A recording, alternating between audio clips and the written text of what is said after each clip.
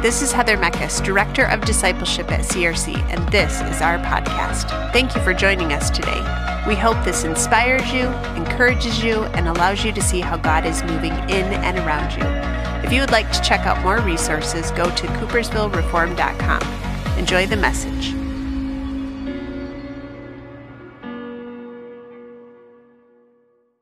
Lesson today for I Testify, so it's exciting to have that.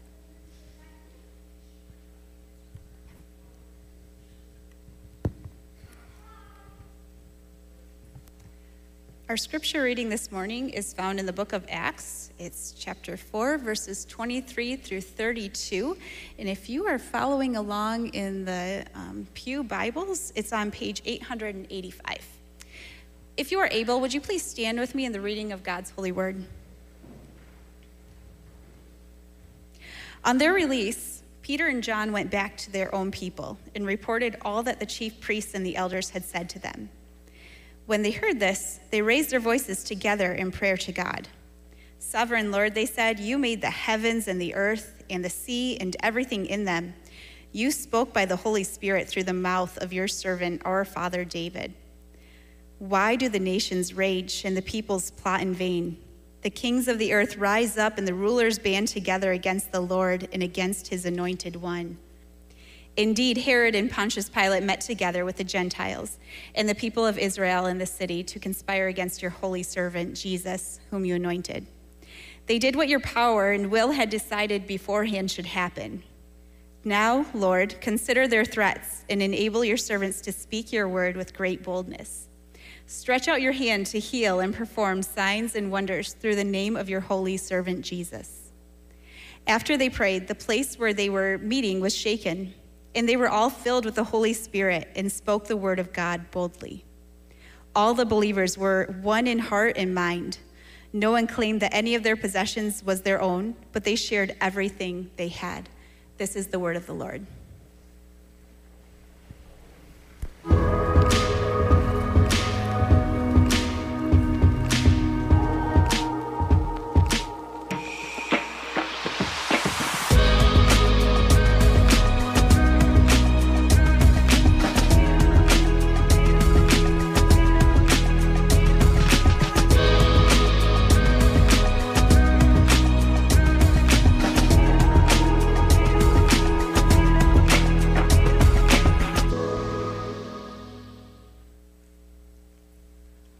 Well, good morning, Coopersville Reformed. My name is Stephen. I've been up here a few weeks ago or so. I'm excited this morning, actually, to come up here and deliver God's word for you. I feel like He's inspired me with the things that I've read in His word. And my prayer this morning is that the things that He's shown me in His word, I'll be able to say that in a way that you'll receive that too and share in that joy and in that inspiration that comes from His word. And so like in just like a breath, I want to just pray that. Amen. Right? Well, like I said, I am glad to teach this morning. We are in the middle of a series on prayer. And last week, John had a sermon about persistence in prayer. And we learned like the power of regularly coming before the Lord in prayer and how often that shapes us more than it shapes our circumstances. Sometimes I think when we come to the Lord, often we ask like in a way that hopefully He'll bend to what we want, but we find that when we come together with Him regularly, He bends us to His will. Well, this week, we're going to look at the subject of corporate prayer. And initially, when I started looking at this, I thought, it's the same thing as praying by yourself, just with more people. How am I going to fit this into a half an hour sermon? But as I've been looking into this text, in looking into corporate prayer, God's shown me some really, really neat things. And now I'm at the point where I'm like, how am I gonna fit this into a half an hour sermon? There's so much in here. And I feel sometimes too, I'm on the lucky end because I feel like God has prepared me to teach this more than I've prepared this to come to you. So one example of that, this week, I was at a store and I was gonna buy a Bible for a friend. And at the Christian bookstore, there's all sorts of different versions, and I didn't know which one to get. So I asked the person working there to kind of explain a few ones that I was looking at, and she did. And then she says this. She says, "What's the name of the person that this is going to?" And so I told her the name of my friend, and she says, "Can we pray about it?" And I said, yes, but inside I'm thinking, oh, you idiot, why didn't you think of that first? Like that should have been the first thing that I did, right? I totally missed the boat, but what a great time that we had praying for my friend that word would be given, right? We could share in that time. Well, this morning we're gonna look at Acts 4, just like Danielle read. And if you don't have your Bible open, like if I like to go through the word all over the place. I don't expect you to keep up with me, but I would really like it if you opened up your Bibles to Acts 4, because we're gonna really study this today. It's on page 885 in the Pew Bibles. We're looking at Acts 4, verse 23. I'll give you a second to find it, but not too long of a second. So we read from Acts 4, and initially, right away, like my eyes were first drawn to that part in the story where the place that they were in was shaken, and they were filled with the Spirit. Like, wouldn't that be cool to see that and to feel that and to be in part of that? And I'll admit, like, we even pray for stuff like that to happen, right? And I'm drawn to that right away. And I think sometimes, like, I'm drawn to that right away because I think that we can be a little experience focused. Definitely in the United States, like we as a culture can be focused and motivated by an experience of something. We want to see something happen. We have big vacations. We go and do things for the experience, right? And maybe that's what keeps us from seeing like this great passage here. And I think, and if we look at our hearts, maybe we can see how sometimes the experience culture maybe it's slipped into the church a little bit. Maybe another reason why initially I missed some of the bulk of this passage is maybe sometimes I'm a little me-focused, like individual-focused instead of focused on us. We definitely can see that in our culture, how we're all individual-focused. And I think sometimes, too, if we really have an open mind to like the state of the church, sometimes here in the United States, sometimes we let that creep in a little bit, and it has its place, right? But that wasn't what the church was praying for. They weren't praying for the Lord to come down and shake the place up and for them to have this experience of being filled. So what were they praying for? And to do that, I gotta backtrack. My right is your left, right?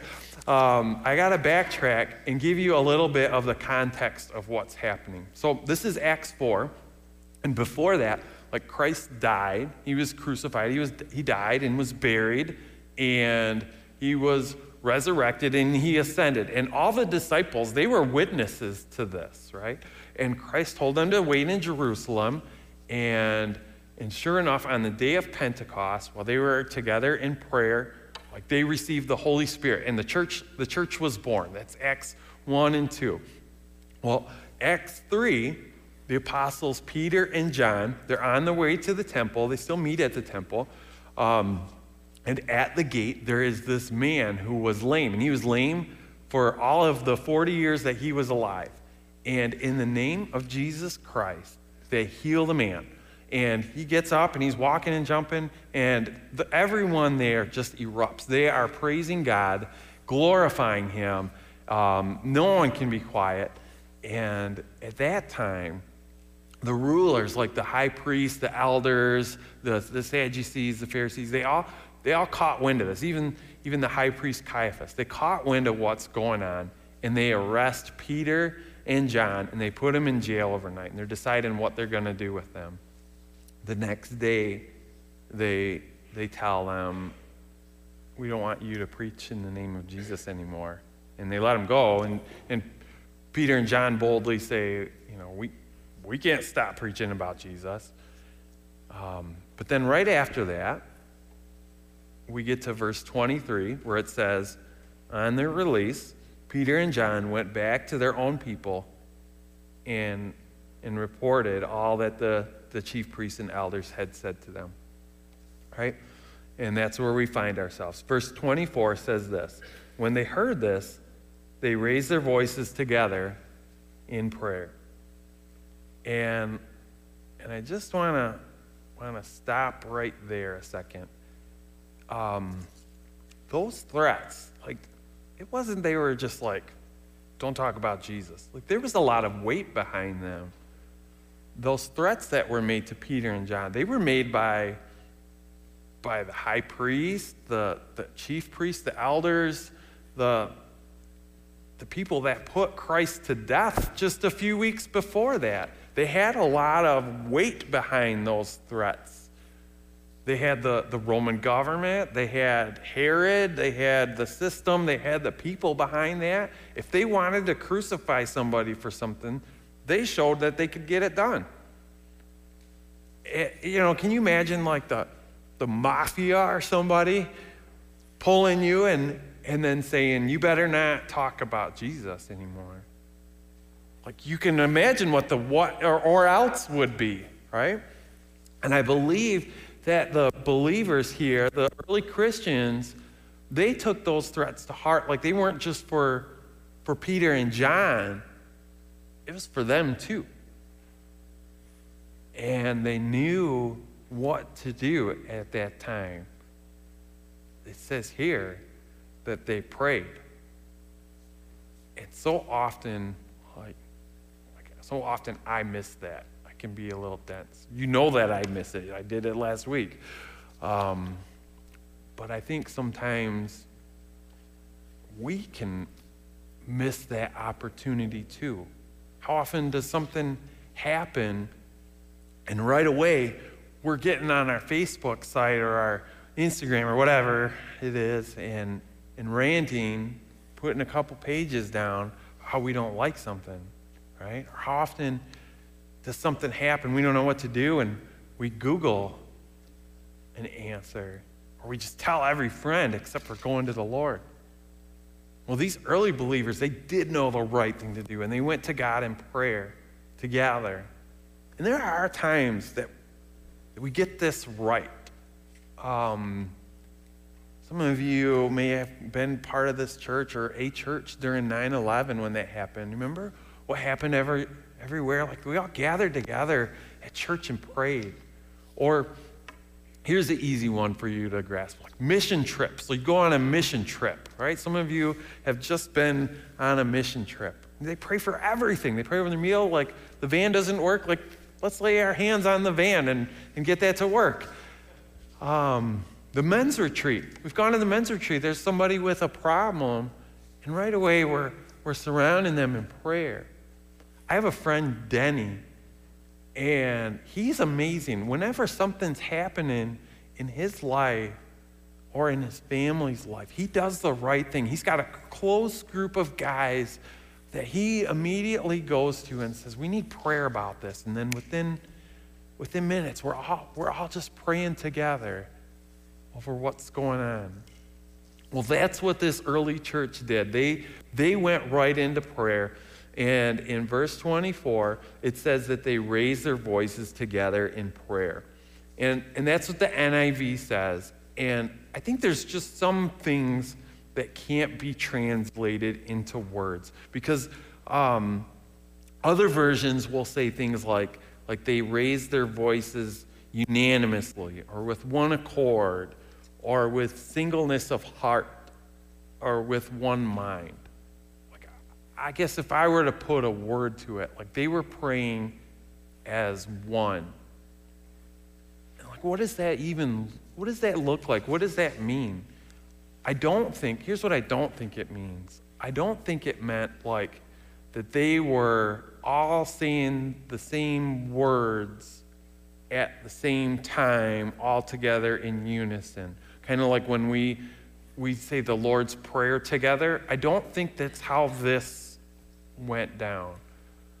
And I'll show you why. I think that they were praying as one, and one is like this theme that goes throughout the whole Bible. This is going to be like a key for unlocking some truths in this passage, is this idea of one. And like I said, it's through the whole Bible, and it begins at Genesis 1, and where God describes himself. He doesn't describe himself as gods, plural, but he also describes himself as he and us. God, the Trinity, describes himself as one, right? And Jesus kind of further explains that during his ministry. And when we get to John 17, he talks about how he and the Father, right, two different ones, are one. The Father is in him, and he is in the Father. And I'm going to build on that a little bit more. You think about Genesis 2. There's this one showing up again. When God created man, he said, it's not good for him to be alone. And so out of man, he creates woman, somebody totally different than man. But when they're together, they're one. They're one flesh. They're one together as God's image of one. And to build even more, I'm building this up for you. Paul takes that concept in Ephesians 5, and he uses that to talk about the church. He says, just as the man and the woman are one, so is Christ in the church, right? Just as the church submits to Christ submits to the Father, right? They're all one. And Jesus even prayed for this back in John 17. He asked God, he says, may they be one together as we're one, and then may they be one with us. There's one more picture that I want to give to you about this one. When Paul talks about the church in 1 Corinthians 12, he talks about one body. And this is such a great illustration, especially why I don't think they were saying everything all together at the same time, doing the same thing in unison.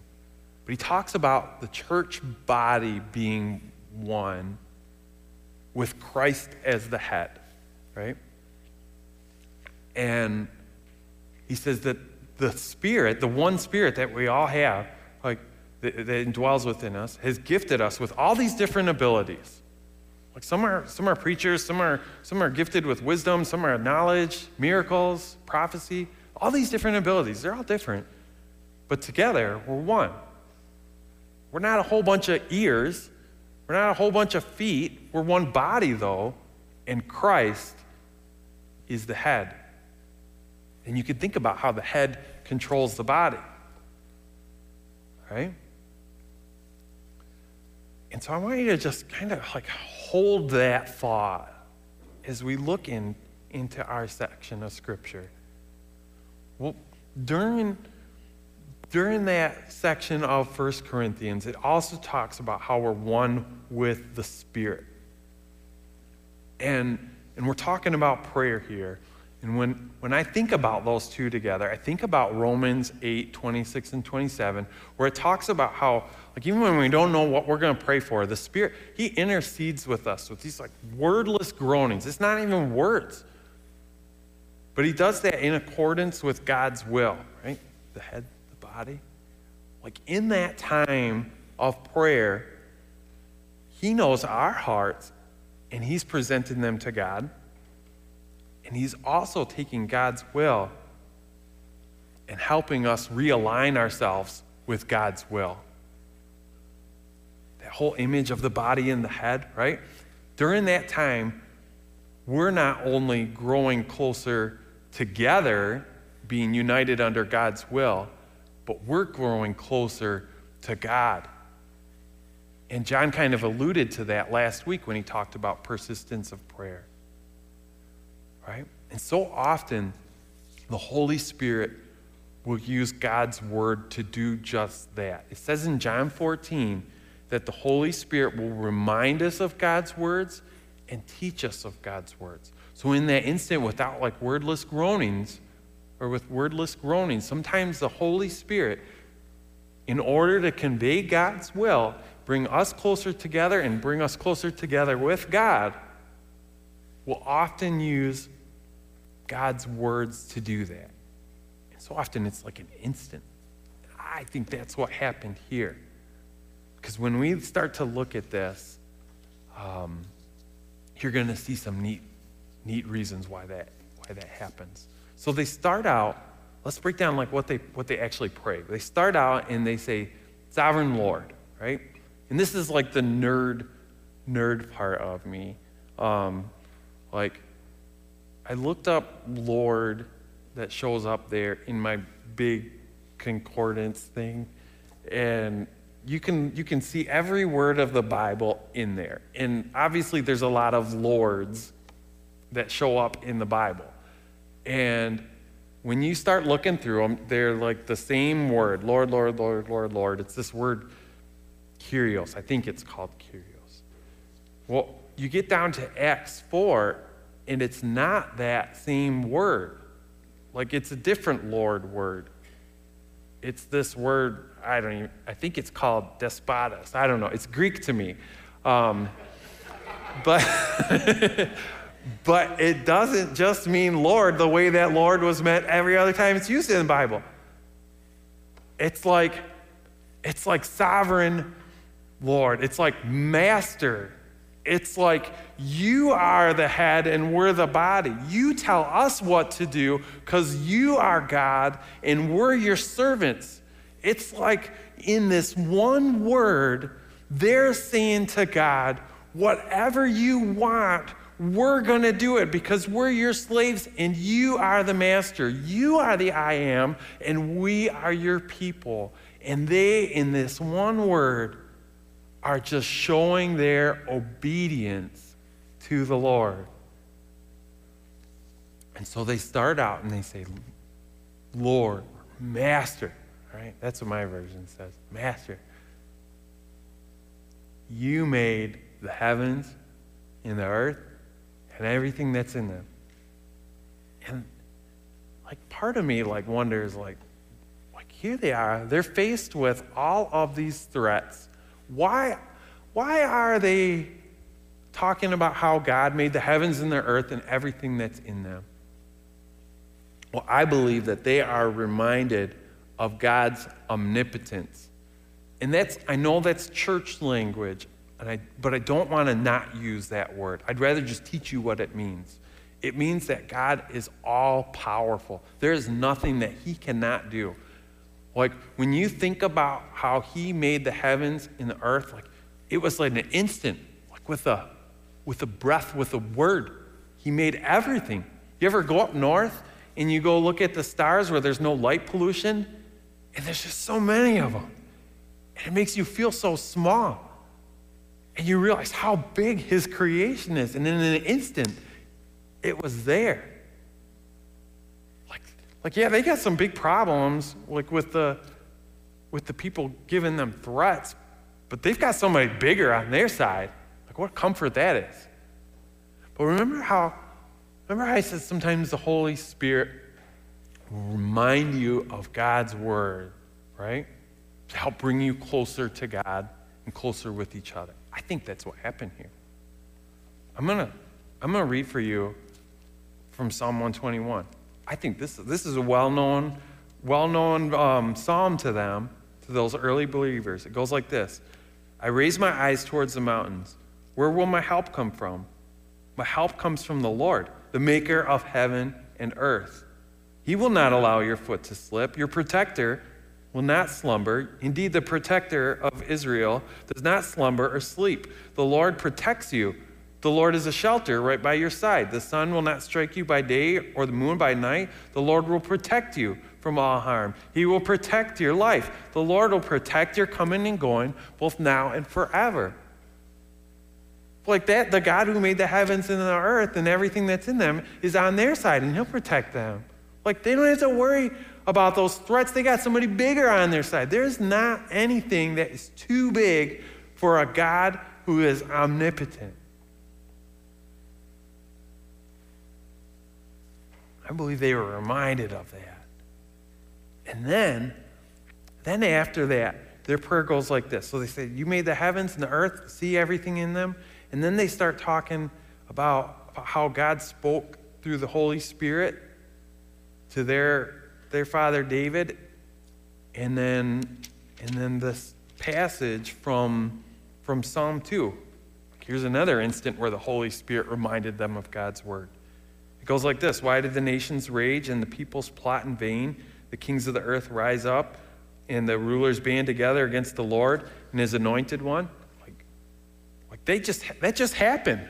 And they were witnesses of that. They said that right there. They said, indeed, like Herod and Pontius Pilate, they did meet together with the Gentiles, the people of Israel. That all happened, just like you said it was going to happen, Lord. I believe in that instant, they were reminded of God's omniscience. And that's another big church word, but I don't want to not use it. I want to teach you what that means. Like that means that there's nothing that God doesn't see coming. He is all-knowing. Like, whatever his plans are, like, they're going to happen. You see, God had a plan for salvation through Jesus Christ, and he made that plan up before he even started the world. He knew what it was going to take. And that's just mind-blowing to me that he started the world after he knew all of that. But he knew what was going to take, what it was going to happen, and then he foretold it to David, like 1,000 years before it actually happened. And it happened just how that happened. And what a great plan that was for salvation, right? But he also had some plans for the church, plans that he had since before he even started the world. And he foretold those plans too. I'm going to read from a little bit from John. Jesus, he's telling his disciples, he says, the Spirit's going to testify about me, but you will too, because you've been with me from the beginning. He says, I told you these things to keep you from stumbling. They're going to ban you from the synagogues. In fact, a time is coming when anybody who kills you will think that he's offering a service to God. They will do these things because they haven't known the Father or me. But I have told you these things so that when their time comes, you may remember that I told them to you. I wonder if the early church remembered Christ saying, you're going to remember this, right? That there's this plan for the church. He calls that to memory. That there's big plans that God's got for the church. They're going to walk in Christ's footsteps and suffer as he suffered. But there's other big plans that he's told them. He said that they're going to be resurrected later on. He said that they're going to spend eternity with the Lord. He said there's all these things, these promises from the Lord. Whatever he says is going to happen because he is omniscient. And I think they're reminded of that, and that's a big comfort for them because there is nothing outside of his sovereign plan.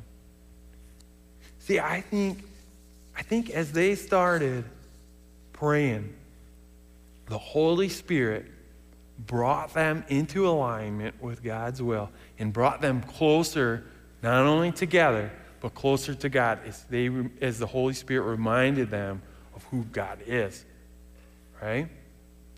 And so then they make their ask. They say, now, Lord, in verses 29 and 30, they say, now, Lord, please consider their threats and enable your servants to speak your word with great boldness. While you stretch out your hand and heal and perform signs and wonders through the name of your holy servant Jesus. You see, they're not praying that their enemies would be silenced. They're not praying that they would be taken away from that situation. They're saying, now, Lord, now, Master, like, you are who you are, and we are your servants. They said servants right in there. We want to align ourselves with what your will is and speak your word. Give us the courage, give us the boldness to do what you've asked us to do. While you do what you do your signs and wonders, and you are God. You are who you are. And we just ask that we can have the courage to do what you ask us to do. What a prayer. I believe in that time, the Holy Spirit, who knew their hearts, brought them as one together under the head of Christ, aligned them with God's will, reminded them of who God was, and in that moment, they were not only one together, but they were one with God. Because God answers prayers. And look at what happens next. It says, after they prayed, the place where they were meeting was shaken, and they were all filled with the Holy Spirit and spoke the word of God boldly. Like they started speaking the word boldly, right? Like God totally answered that. And it wasn't this like false bravado that they had. Like they were reminded of who God is. And that gave them the courage to speak the word. They were reminded of how God is omnipotent and all-powerful. They're reminded of how God has his plans, and they're going to happen no matter who is making threats about it. They're reminded of who he is, and that's given them the courage to speak the message. I believe in that moment, they were also filled with the Spirit. It says they were filled with the Spirit, but I think that started as soon as they started praying. Because you could totally see how the Spirit was showing them things and bringing them together. And then there's like the icing on the cake, right? The place shook. I can't even imagine what that would be like. But it's reminiscent of some other times when places shook. Like, think about this. Think about when the law was given to Moses. Like the mountain shook, right? Like, that's because God's presence was there.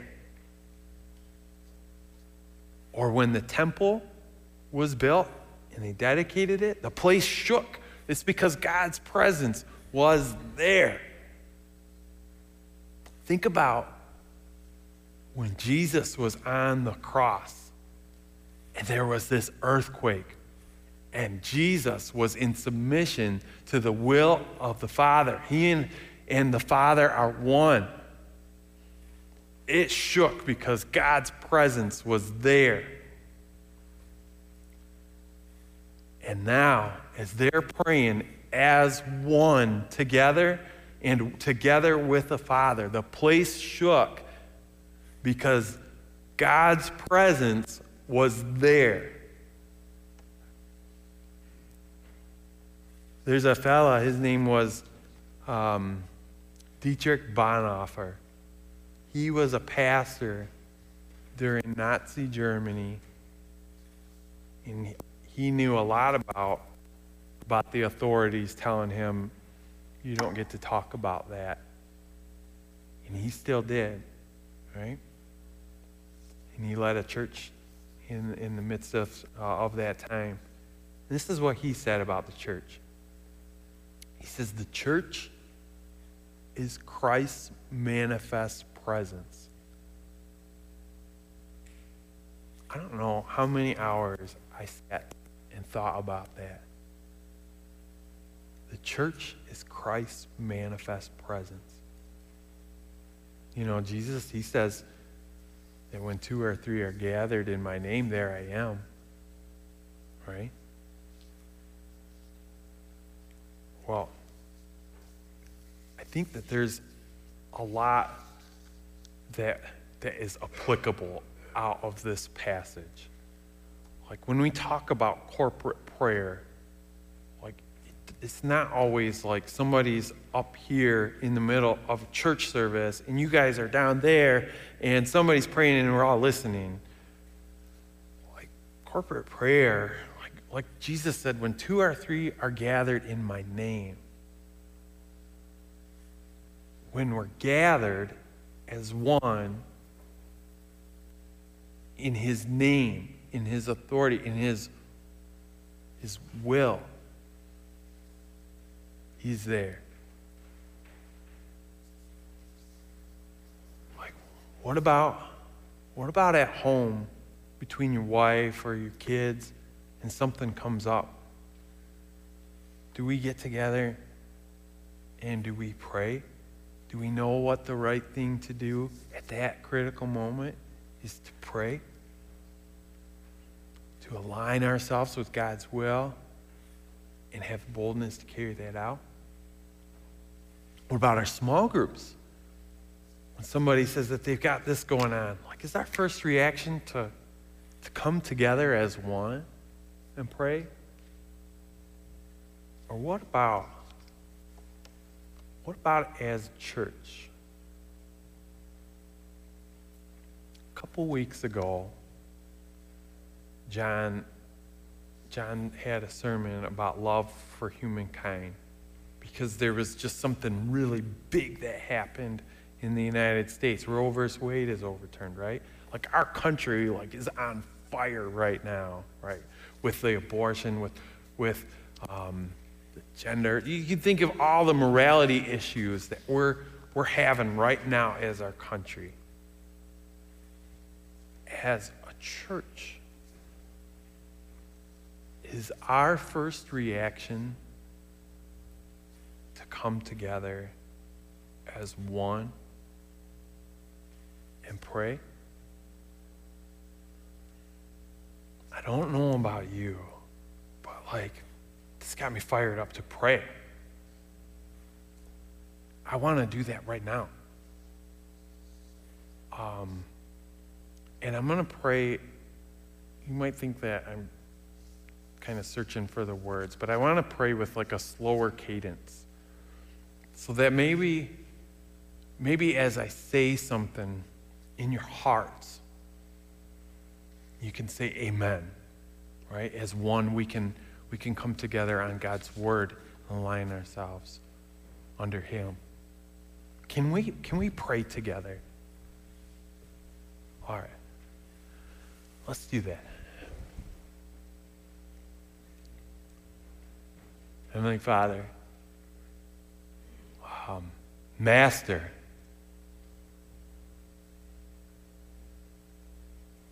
there's a lot going on right now in our nation, in our communities. It seems like there's a serious moral issue, a moral decline. And your word said that that's what happens when we reject you.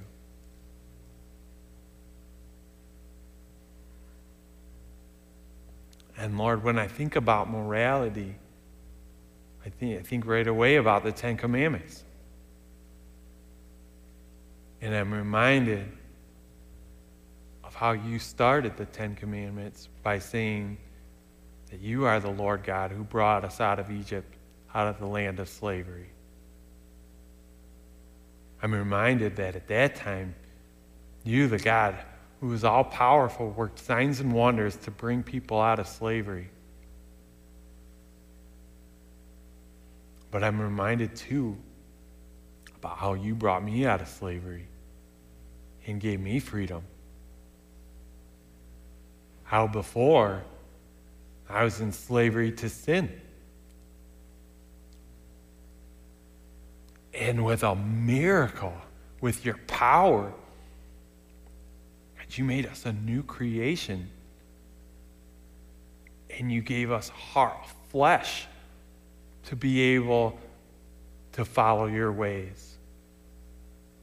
And you did that through the gospel message of your Son, Jesus Christ. Lord, that message has the power to set people free and give them a heart to follow your ways.